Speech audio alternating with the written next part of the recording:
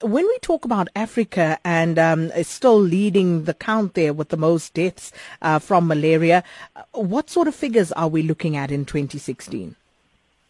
Well, obviously figures take a while to show itself, but the World Health Oragnaization shows statistics from 2013 that there were about 8,645 malaria cases reported, and of which 104 resulted in death.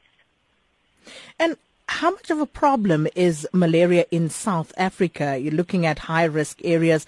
Do we have many cases reported, or is it something that is pretty much under control in this part of the continent? Well, we are at risk. Obviously, in the climate plays a big part. The warmer provinces like Limpopo, Mpumalanga, and northern parts of KZN have shown high levels of malaria. So obviously people who visit this area and live in these areas are at risk. And when you decide to donate blood, some of the questions we use to screen is, have you visited a malaria-infected area? Because mosquitoes are the main transporter of malaria, but it can be transfused through a blood transfusion. So safety of blood is why it becomes vitally important for us to do this type of screening. And as far as the fight to eradicate malaria goes, are we still seeing deaths due to malaria occurring in South Africa? And if so, is the number decreasing though?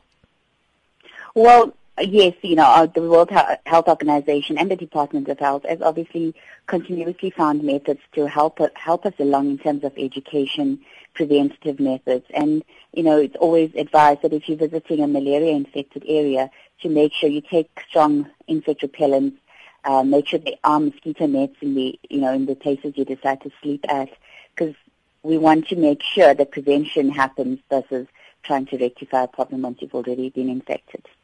And as the South African National Blood Services, how are you protecting the national blood supply from malaria? Well, screening plays a big part. As I mentioned, part of our questionnaire looks at one's lifestyle and your health. And in that questionnaire, we ask you if you visited malaria-infected areas, not just in South Africa, but internationally. And based on the fact that you have, we will defer you for a period. Deferrals come into place because of a window period that exists when there are viruses that are at risk, because it takes a while to show up in your bloodstream. So in the deferral period, you would have by then found symptoms or experienced symptoms to be able to go and have yourself checked and tested. And so how are you commemorating World Malaria Day this year?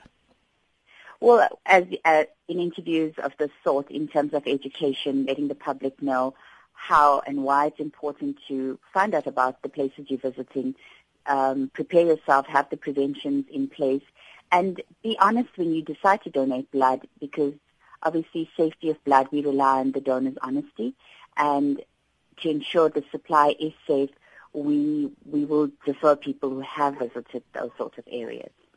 So thank you for the awareness there. Spokesperson of the South African National Blood Service, Vanessa Raju, talking to us about World Malaria Day.